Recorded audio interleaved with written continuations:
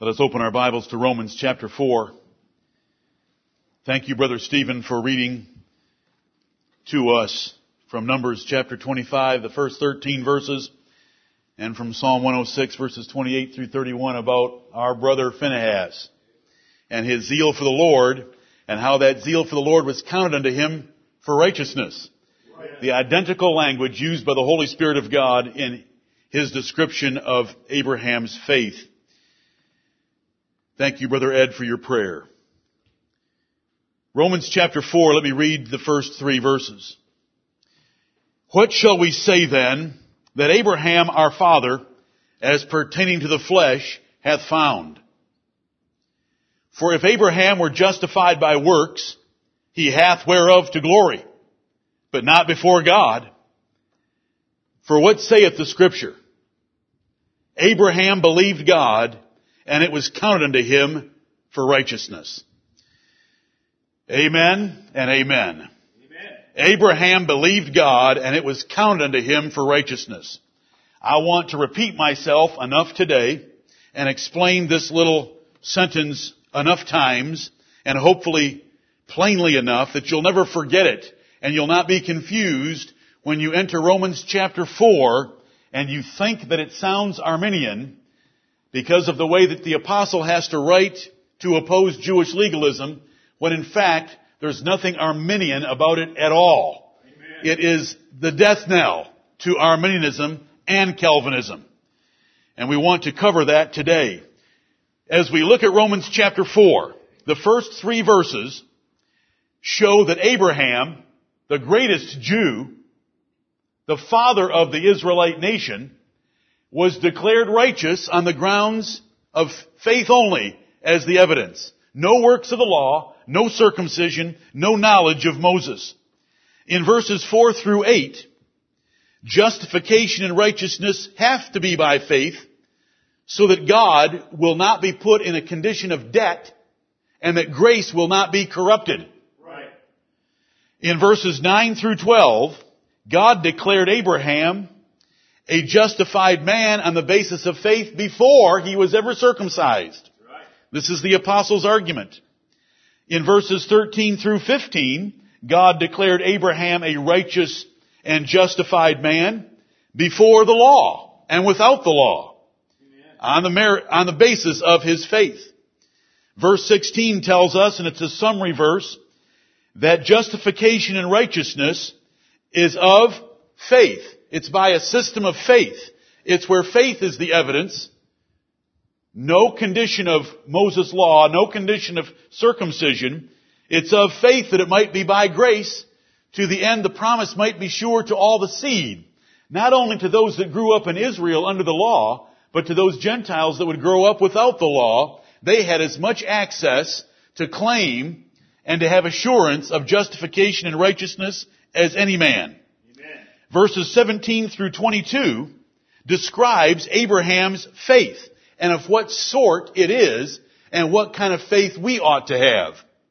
Verses 23 through 25 tell us that Genesis 15:6 was not written for us just to know about Abraham, but that verse was written to encourage us that if we have faith in the God who sent His Son Jesus Christ, we have the same evidence that Abraham had by believing the promise that his seed would be as multitudinous as the stars of heaven.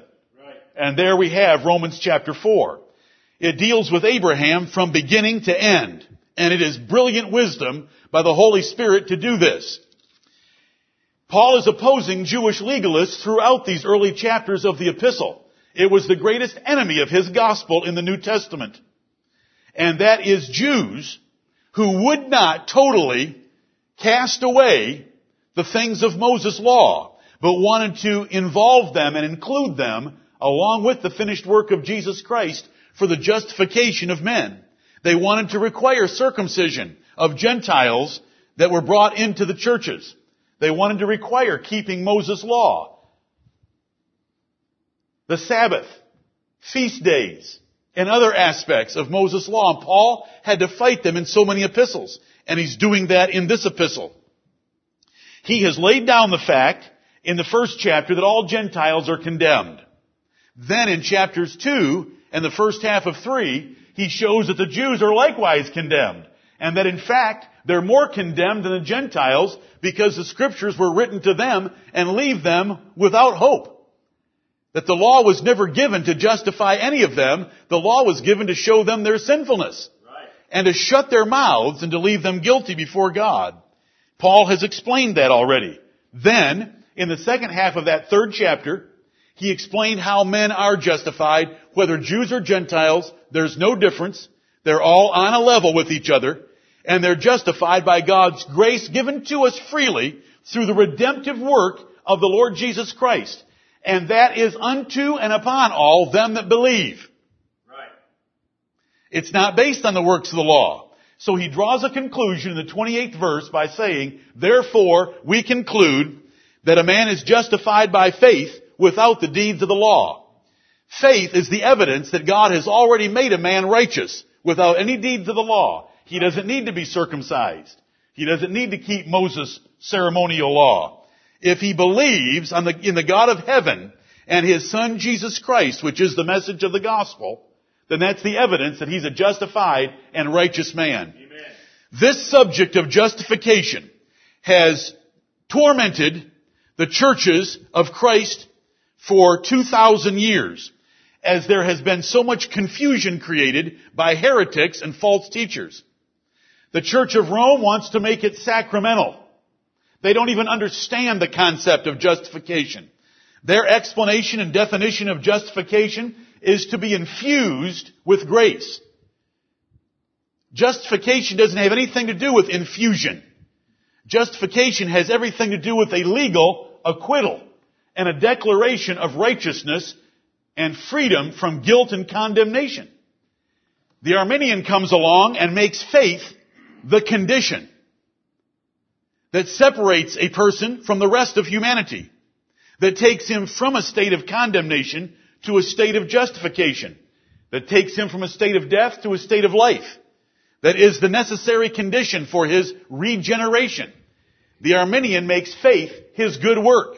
And to an Arminian, which Paul had never met, but we have met, their faith is a work. And we shall get to that.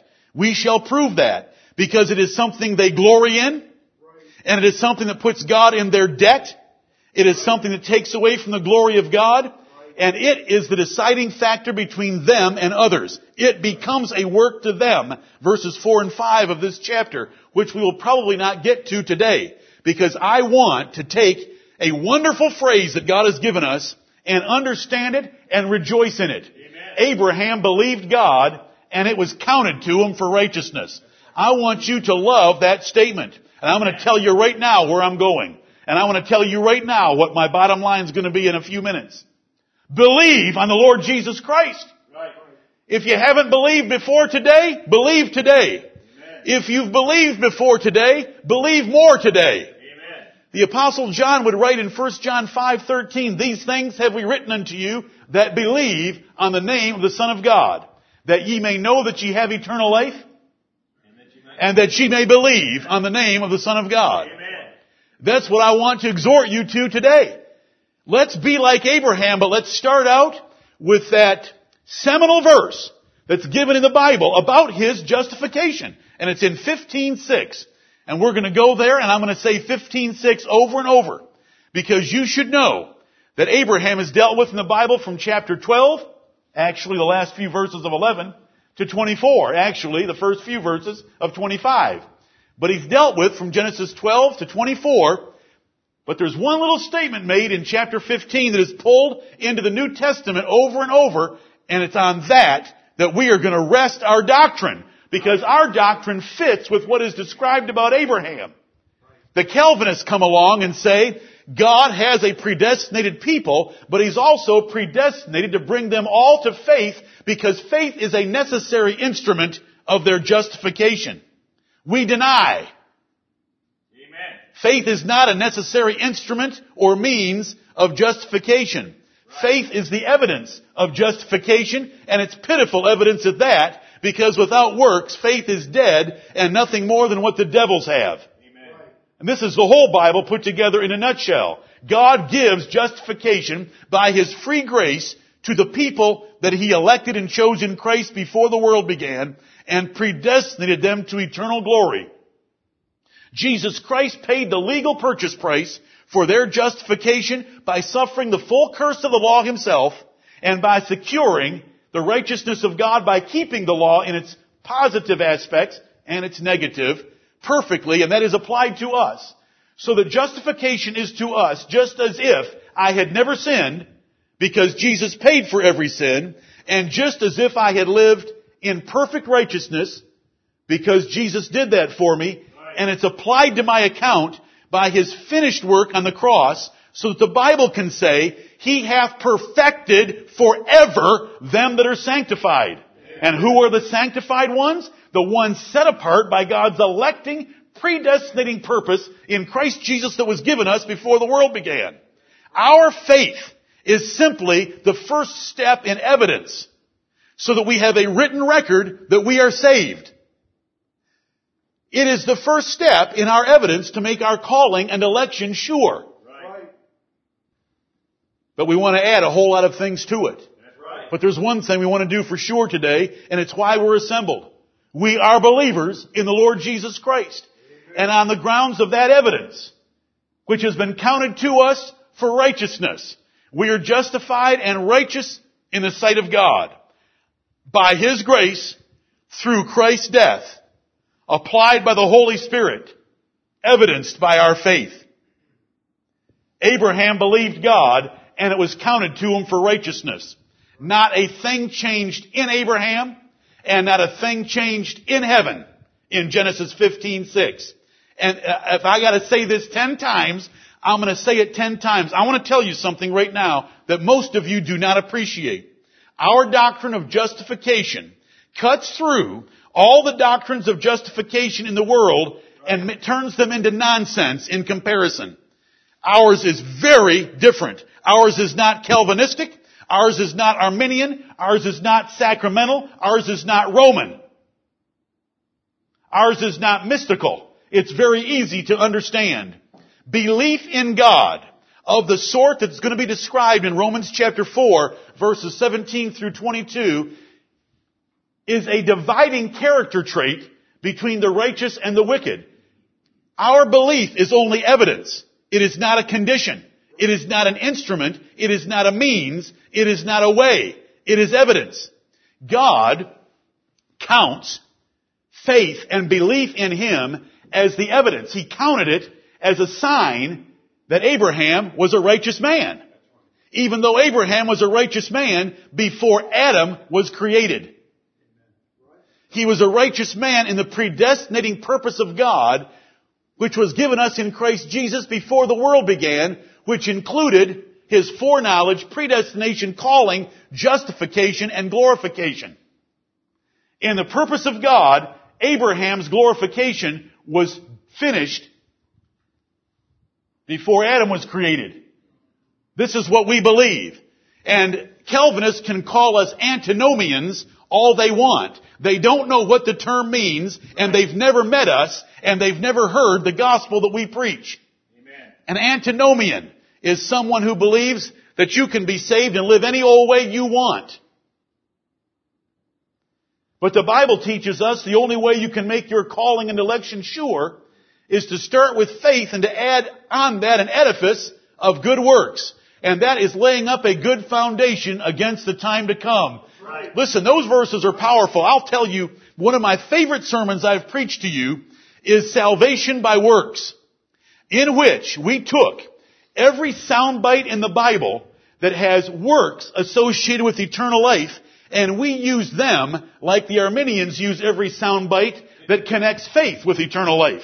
Right. If they want to take those soundbites, we at least want to deal fairly with the Word of God and pull up all the ones that teach us that good works are associated with eternal life.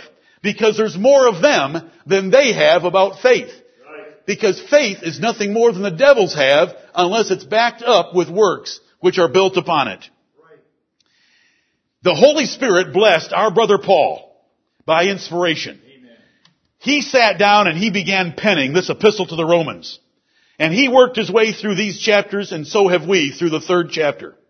When he gets to the 4th chapter, by the inspiration of the Holy Spirit, he takes the greatest Jew and applies the doctrine that he's already taught to see if it fits what the Bible says about Abraham. And it fits like a hand in a glove. It fits perfectly. And this is the greatest Jew. This is the father of the Israelites. This is the father of the faithful. This is the friend of God. And Paul used them. The Jews obsessed about their relationship to Abraham, as you can see in many places in the Bible. And so Paul took their favorite man and said, how was Abraham saved? And so we have these 3 verses. What shall we say then that Abraham our father, as pertaining to the flesh, hath found? What shall we say then? Having established universal guilt and condemnation, having taught that justification and the righteousness of God is secured by Jesus Christ and freely given by God's grace, having established that, and that faith is the evidence, and that therefore we conclude that a man cannot be justified by the works of the law, what shall we say then? Let's proceed further to the next argument. Let's proceed based on that ground to see how Abraham was saved. And so he uses a question here, asking his audience and provoking them rhetorically to think along with him, how was Abraham saved? Abraham in his flesh, in his physical existence, what did he accomplish? I do not understand the little non-restrictive phrase there as pertaining to the flesh to modify the word father, but to modify the word found. They already knew that he was their father according to the flesh. Asking that question would have been nonsensical. But there's another aspect of flesh that's already been introduced in the epistle. And that other aspect of flesh is mentioned in verses 28 and 29 of chapter 2. And that is what is outward. What did Abraham outwardly accomplish? And the apostle's going to tip himself off that this is his intent by the 2nd verse. Because in the 2nd verse he immediately goes to the fact of a subjunctive, hypothetical possibility. If Abraham were justified by works, he hath whereof to glory, but not before God. So the apostle is pointing out, what did Abraham in his physical existence, outwardly, in his flesh, accomplish in his life? What did he do? If it was works, which can't be possible, it would give him occasion to glory, and God doesn't allow glorying. He's already taught that in chapter 3 and verse 27, remember? Where is boasting then? It is excluded. By what law? Of works? Nay, but by the law of faith. Boasting is excluded from God's plan of salvation. God has so arranged the salvation of His elect that there will be no boasting involved. That's right. So when we come to verse 2, the subjunctive mood of that verse is asking a hypothetical or possible situation. If Abraham were justified by works, he wasn't. But if he were, he hath whereof to glory, but not before God, because God doesn't allow men to glory before Him. Right. I said all of that to show you, as pertaining to the flesh, is applied to the word found. What did Abraham find in his flesh? What did Abraham accomplish in his flesh that would have led him to his state of justification and righteousness? Remember, it's already been introduced. So now let me read to you 28 and 29 of chapter 2. He is not a Jew which is one outwardly, neither is that circumcision which is outward in the flesh, but he is a Jew which is one inwardly, and circumcision is that of the heart, in the spirit and not in the letter, whose praise is not of men, but of God. What did Abraham accomplish outwardly in his flesh? And if you want to look very closely at this first verse, there is a hint of the circumcision that is coming in verse 9, because it is outward in his flesh. And the main argument of chapter 4 is that Abraham was justified by faith, not by circumcision. Because Paul is going to repeat this point over and over in the 4th chapter. Where is circumcision done? Is it done in the spirit or is it done in the flesh? The circumcision that the Jews prided themselves so much in. It's in the flesh. Circumcision has already been introduced in the last 5 verses of chapter 2. It's going to take up again in verse 9, and it's going to take up with these words. Cometh this blessedness then upon the circumcision only, or upon the uncircumcision also? Paul is drawing the conclusion of something that he's introduced in the first verse, and that is, what did Abraham accomplish in his flesh? What happened in his lifetime, outwardly done, that brought about God's declaration of him being righteous and his justification? Why is heaven called Abraham's bosom? What shall we say then, based on all that I've taught you, including about the flesh, including about circumcision, what shall we say then that Abraham, our father, found outwardly in the flesh? What should we say? What brilliance. The Jews took so much confidence in Abraham. When John the Baptist began baptizing, he saw immediately, he knew their problem, he knew their obsession, he knew their trust and their confidence. Think not within yourselves that you have Abraham as your father. Matthew chapter 3. We can barely get into the New Testament. It was true in the Old Testament as well. You can read about it in some of the prophets warning them not to put confidence in Abraham being their father. God is able of these stones to raise up children to Abraham. In Romans chapter 9, Paul will say, because they're children of Abraham does not make them God's promised seed. For Abraham had more sons than 1. He had more sons than 2. He had 8. But only 1 was the promised seed. The children of the flesh, these are not the children of God, Romans chapter 9. The children of the promise are counted for the seed. Paul had to deal with this throughout. Jesus dealt with it. John the Baptist dealt with it. Paul dealt with it because the Jews obsessed about their relationship to Abraham. Right. The Bible will teach us that we are born again not of blood. Why does that even have to be in the Bible? Does anyone think that the second birth is directly related in the consequence of the first birth of our ancestors? The Jews did think that way. They claimed Abraham as their father in John chapter 8, and Jesus said, if Abraham were your father, you wouldn't be trying to kill me. Abraham never did anything like that. Right. I love the approach. All of chapter 4 will be to show these Jewish legalists that the greatest Jew was not justified by the works of the law. He was not justified by their circumcision. He was justified by the faith as evidence that Paul preached everywhere. That God's grace and Christ's redemptive work is unto and upon all them that believe. Because believing is the first of many evidences that we ought to bring forth to lay up a sure foundation against the time to come and to make our calling and election sure, because the Bible says, if ye do these things, ye shall never fall. That is how salvation is taught in the Bible. We, who put the greatest emphasis on the predestinating purpose of God and the finished purchase price of redemption through Jesus Christ, also have the greatest motivation to good works with the power of God to perform them. Because without good works, we do not have the evidence of eternal life. What did Abraham find? What did Abraham obtain from God relating to justification and righteousness by his physical obedience or physical privileges? Paul's asking Jewish legalists. Our father. Now, it's going to take a few verses, but Paul's going to explain that Abraham is your father and my father, as well as the father of the Jews, because he's the father of all those that believe. Whether they're of the law, Jews, or whether they're not of the law, Gentiles. But he's not saying that yet. He hasn't taught that yet. He is going after Jews in the first verse by saying, what shall we say then that Abraham, our father? He is still working the Jews over, as he has been from the first verse of chapter 2. Verse 2 of chapter 4.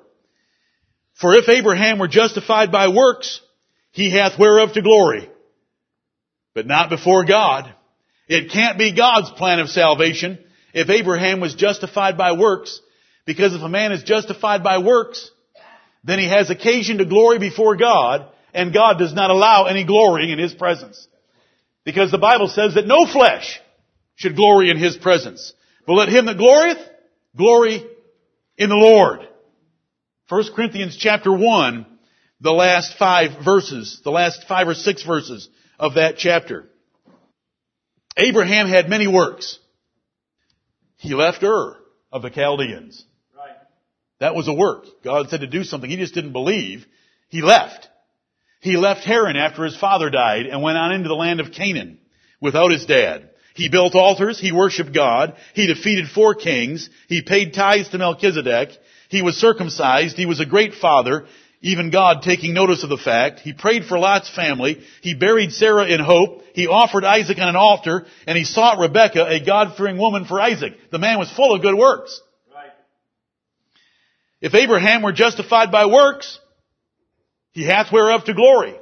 If any of those had been the meritorious cause, that means that there was merit in them, that they earned God's favor, that they secured and procured God's favor, if they were works in the sense of the law, that do this and you'll live, then Abraham would have occasion to glory. But God doesn't allow glorying. Therefore, Abraham wasn't justified by his works. It's that simple. Verse 2 is reasoning. What shall we say then about Abraham, your father, you Jewish legalists? What did he discover and find in his life? How did he obtain God's favor in his life? Was it by works? If it was by works, then he has reason to glory before God, but God doesn't allow glorying, therefore it's not by works. For what saith the Scripture? And this is the way we always ought to appeal to Scripture. What saith the Scripture? In all questions and all controversies, we want to take everything back to what the Bible has to say. It's the only final authority. It'll save you from all the confused philosophizing of theologians, whether Roman, Arminian, or Calvinist. Right. We want to follow the Word of God, and we want Paul to be our theologian. We want Paul to teach us what there is to know about God and justification. God's plan of justification is by free grace. Grace is demerited favor. You have merited God's judgment and condemnation. Grace is not only putting you back in a neutral state, grace is taking you all the way to a favored state of being the Son of God. Grace. It's wonderful. So many call it unmerited favor. But it's not just that we have not merited God's favor. We have merited His judgment. And for Him to show us His favor, it's demerited favor. It's God's grace, purchased by the Lord Jesus Christ, who did all the work for us on the cross. And we claim it by faith as far as our own assurance in the matter. But faith is only an evidence, and not a thing changes in heaven. Right. God has already purposed our end glorification so thoroughly that it can be described as past tense in Romans 8:30, because the purpose with God's power is done. In that sense, we're eternally justified. We were chosen in Christ that we should be holy and without blame. That's a justified man. There's nothing to lay to his charge. And when was that given to us? In Christ Jesus before the world began. God's purpose and grace was given to us before the world began. 2 Timothy 1:9, Ephesians 1:4. This is what we believe. And we come now to the third verse. There is no way that God's plan, God's system of justification is going to allow Abraham any room for glorying. And so Paul just rules out that Abraham was justified by works. The man did have works. Now James is going to say that he was justified by works. And James is going to list one of those particular works. Paul in Romans deals with our legal justification. When we say legal, what do we mean? We mean in the sight of God, in the judgment of God as He views righteousness and wickedness. Legality is in the court of heaven. Legality is at the bar of God's judgment. Legality is what we're going to need in the day when we stand at the judgment seat of the Lord Jesus Christ. We're talking about a purchase price having been paid to satisfy God's holy and righteous nature. The legality of our position was purchased by the Lord Jesus Christ. Paul deals with the legal position first. James is dealing with the practical justification. That Abraham was justified by works by showing that he was a righteous man. Paul in Romans opposes Jewish legalists. James in his epistle opposes carnal professors. If you read the book of James, it's all about men who are playing around with the world. Chapter 1, receive with meekness the engrafted word which is able to save your souls.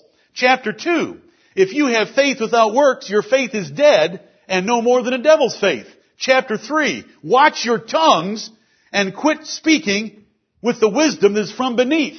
Chapter 4, you adulterers and adulteresses, know ye not that friendship with the world is enmity with God? That whole epistle is against carnal professors. If there's an epistle that we can say addresses Arminians, it's James. Because they put all their stock into a decision that they made for Jesus. And James said, your decision can faith save him? Can your Arminian faith save you? Is it any evidence of salvation? No and no. Because faith without works is dead.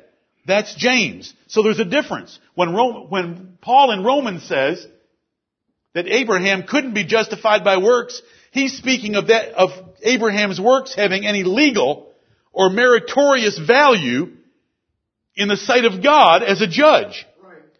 James is simply saying Abraham was justified by works in that his works proved his faith to be sincere and real, which were the evidence of eternal life. Amen.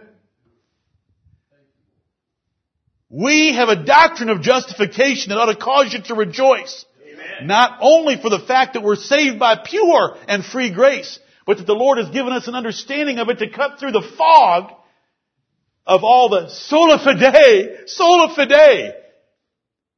sola works, buddy. Amen. Sola fide, faith only, faith only, faith only. Listen, faith only? James said faith only is evidence of nothing. Right. You say, well, why didn't Paul say it that way? Because Paul was dealing with Jewish legalists, and if he'd have pulled the word works in, he'd have got his message confused, and he would have diluted the power of his point, because the power of his point is in chapter 15 of Genesis, and the power of James's point is in the 22nd chapter of Genesis, and James binds the two together and says 22 fulfills 15. God made a written declaration that a man who sincerely believes, and Abraham's faith is going to be described in graphic detail in verses 17 through 22. A man who believes is declared righteous in writing by God.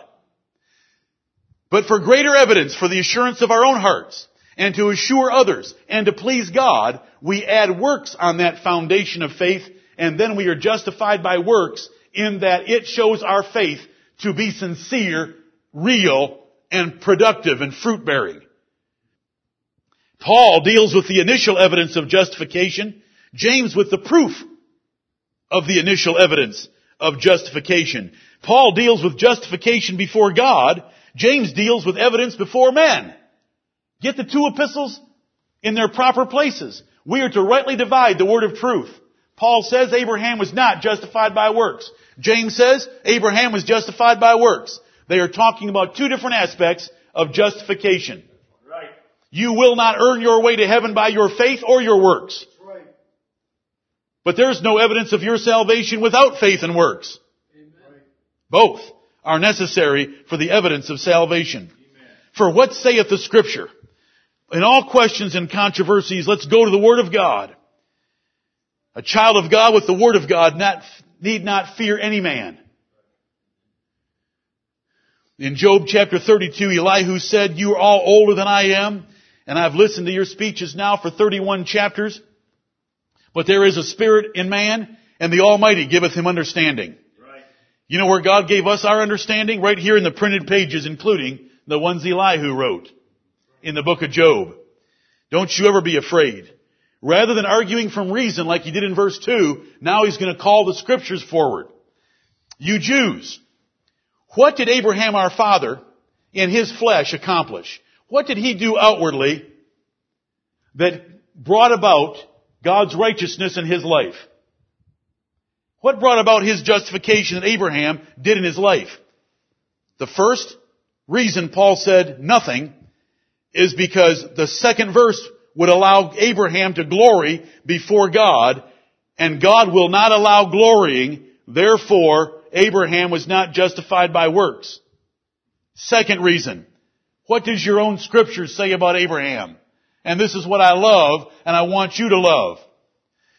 What saith the scriptures? You Jews, isn't it amazing that preachers had the most problem with those who knew the scriptures the best? Because though they knew the scriptures the best in the letter, they did not understand the scriptures in the sense of those scriptures. For those of you men that were with me on Wednesday evening for our fourth lesson in hermeneutics, I like to open with that particular slide that shows the 8 references in the Gospel of Matthew alone where Jesus said, will ye learn what the scriptures say? Have ye never read? I'm not being redundant. Have ye never read? Have ye never read?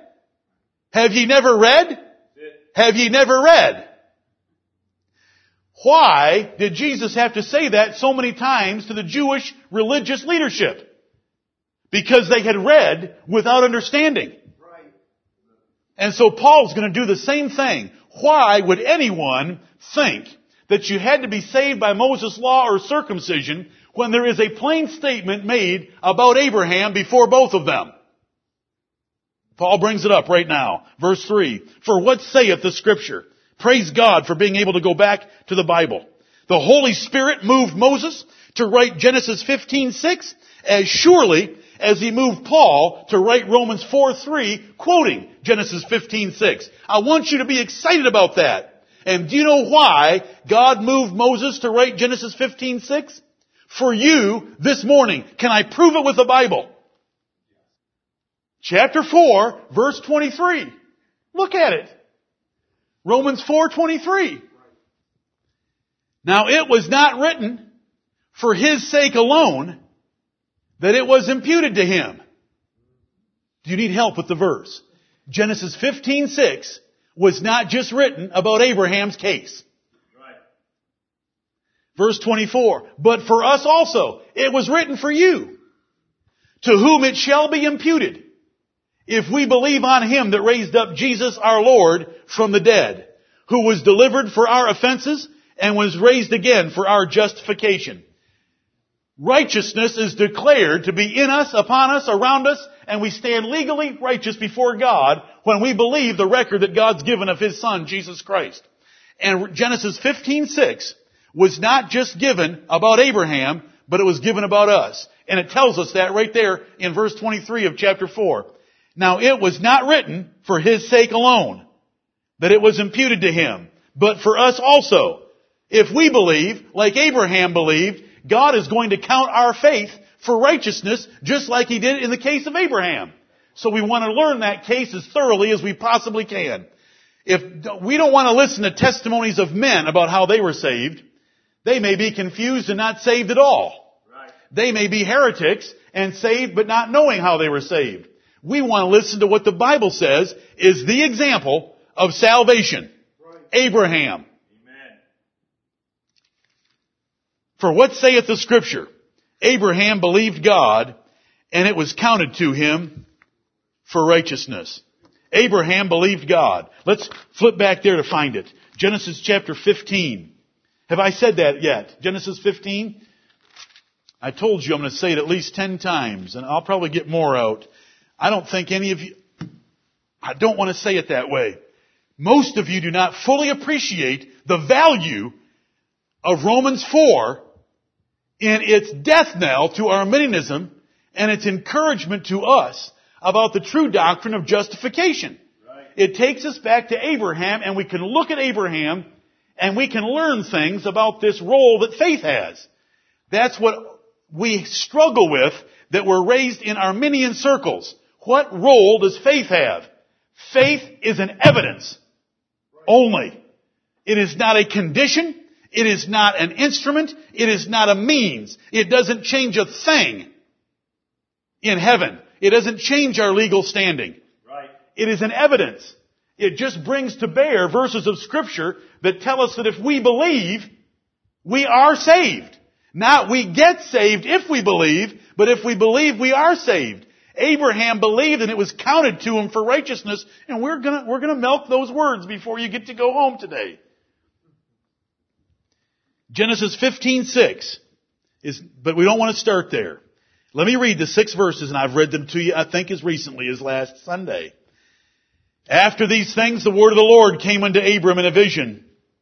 After what things? After all his good works of chapter 14, after the priest of the Most High God blessed Abram. After these things, the word of the Lord came unto Abram in a vision, saying, Fear not, Abram, I am thy shield and thy exceeding great reward. And Abram said, Lord God, what wilt thou give me, seeing I go childless, and the steward of my house is this Eliezer of Damascus? And Abram said, Behold, to me thou hast given no seed, and lo, one born in my house is mine heir. And behold, the word of the Lord came unto him, saying, This shall not be thine heir, but he that shall come forth out of thine own bowels shall be thine heir. And he brought him forth abroad and said, Look now toward heaven, and tell the stars, if thou be able to number them. And he said unto him, So shall thy seed be. And he believed in the Lord, and he counted it to him for righteousness. Amen. That is justification. In the sense of, when do we know Abraham was a justified man? His justification was finished in the purpose of God before Adam was created. His justification was paid for by the Lord Jesus Christ on the cross of Calvary, who by one offering, I'm repeating myself, times 2, Hebrews 10 through 15, who by one offering hath perfected forever them that are sanctified. But how do we know that Abraham personally was a righteous man with his sins paid for by Christ, and that God had elected him to justification and glorification before the world began? When he believed. How do we know that that's when how we're supposed to understand it? Because that's what the verse says. Abraham believed in the Lord, and it was counted to him for righteousness. And we are going to get on that word count, but not right at this second. There are 4 synonyms in the New Testament.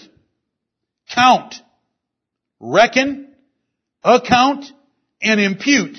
And they all mean the very same thing. They are synonyms.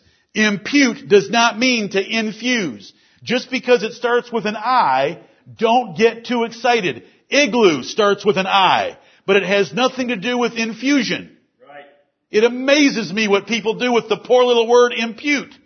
To impute to someone is to reckon, count, or account them as such and such. Right. I want you to just love this verse. Abraham believed God. It is such a staggering event for a man to believe God, especially when he makes an improbable or impossible promise. And when a man believes it in the way that Abraham believed it, it is counted to him for righteousness. This is the very same language that was used of Phinehas in Psalm 106 and verse 31. Phinehas executed God's righteous judgment. In his zeal, he took his javelin and put 2 fornicators out of their misery or out of their pleasure. The pleasures of sin for that season were short. And it was counted to him for righteousness. It didn't make him righteous. It wasn't added up on the scale of good works so that eventually Phinehas would get to heaven because one more thing was counted on the good side. Don't think about count that way. We're going to get to count. I just want to think about what it doesn't mean for a moment. Abraham believed God. He believed in the Lord, and it was counted to him. He counted it to him for righteousness. God viewed faith as the evidence of a righteous man and wrote it down so that Paul could bring it forward so that the Jewish legalists would understand that Abraham was declared righteous by God on the grounds of his faith as the evidence he was a righteous man. Right. Paul brought it forward for that purpose, but Paul told us in verse 23 that it was also written for you and me. Right.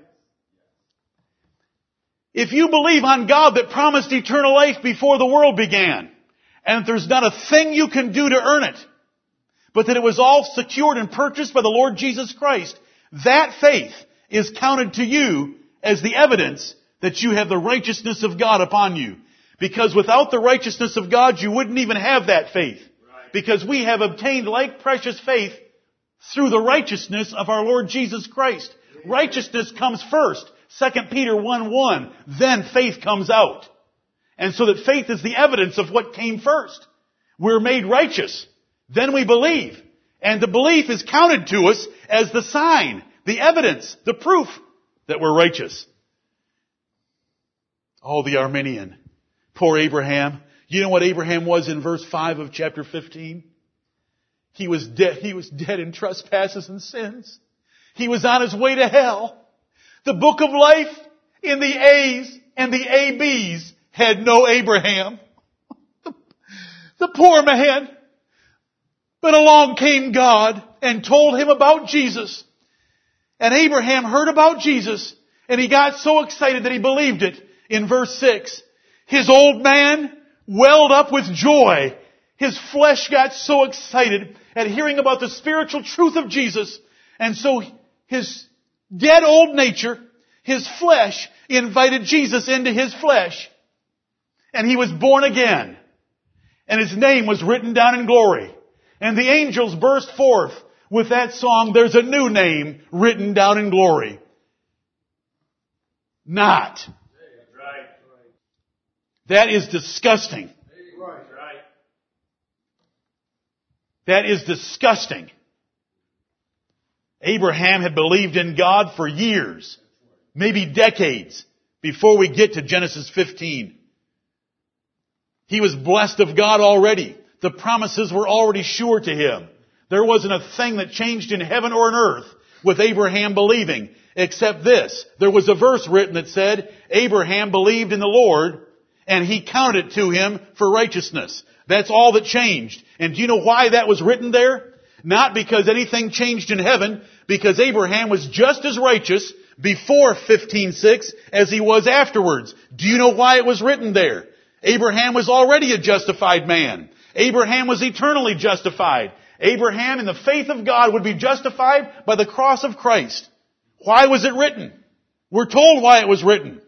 So that Paul could use it against Jewish legalists. And so that Jonathan Crosby could use it for Gentile, former Arminians who love the Lord Jesus Christ and are thankful for God's predestinating purpose that was given us in Christ Jesus before the world began. That the role of faith is evidence for justification and righteousness. That when we believe, the Bible tells us in writing that that is a sign, that is an evidence. You are a righteous man. You are justified. You'll go to heaven when you die. That is why the Bible says, believe on the Lord Jesus Christ and thou shalt be saved. It doesn't mean believe on the Lord Jesus Christ and you'll get born again. You have to be born again in order to be able to believe. But if you believe on the Lord Jesus Christ, in the great day of judgment, God's going to declare you righteous on the grounds of the evidence that you've already shown, but all from the free grace of God through the redemptive purchase of our Lord Jesus Christ. Amen. This is the gospel that the Bible teaches from cover to cover. Abraham believed God, and he, that is the Lord, counted it to him for righteousness. He didn't say, Abraham, your faith is so good, I'm going to make you a righteous man. You are able to muster so much faith in your unrighteous condition that I'm going to make you righteous. There is none of that whatsoever. He counted it to him for righteousness, just like Phinehas. Are we going to say that Phinehas was standing there with the sobbing prayer warriors before the... I'm making fun of them in this particular occasion. Sometimes prayer is not what you need to do. Phinehas stood there with the sobbing prayer warriors before the tabernacle of the congregation in Numbers chapter 25 in a totally unrighteous state, dead in trespasses and sins, on his way to hell. And when you looked in the PHs of the book of life, there was no Phinehas to be found. But in his old nature, following the course of this world, subject to principalities and powers, the spirit that works in the children of disobedience, he mustered that spirit grabbed a javelin, ran into the tent, and thrusting his javelin down through 2 souls, he was born again in a flash of blinding light that came down from heaven and lit up the whole congregation. And he was saved that day. Because it says in Psalm 106:31, it was counted to him for righteousness forever. No, he wasn't saved that day. He showed he was a saved man that day. By the reaction he had to sin, he wasn't going to stand there and sob and pray. He feared for the glory of God. He loved the glory of God. He said, this ain't happening under my watch. And he grabbed a javelin and went and did something. And God said, that is a sign that that man was a righteous man for everyone that reads the Bible for the next 3,000 years to know about. This is a man that has my approval for what he's done, and that what he did was an evidence of his righteousness. It was counted to him for righteousness to all generations. And so we today love Phinehas by virtue of the righteousness that he showed in that act. He wasn't made righteous that day. It was righteousness that caused him to do what he did. God just acknowledged his righteousness as evidenced by his use of the javelin. Moabite shish kebab. Israelite Moabite shish kebab. He could have put a tomato on top and added vegetables. Bless his glorious name. He's no comparison to God, but he's a wonderful man.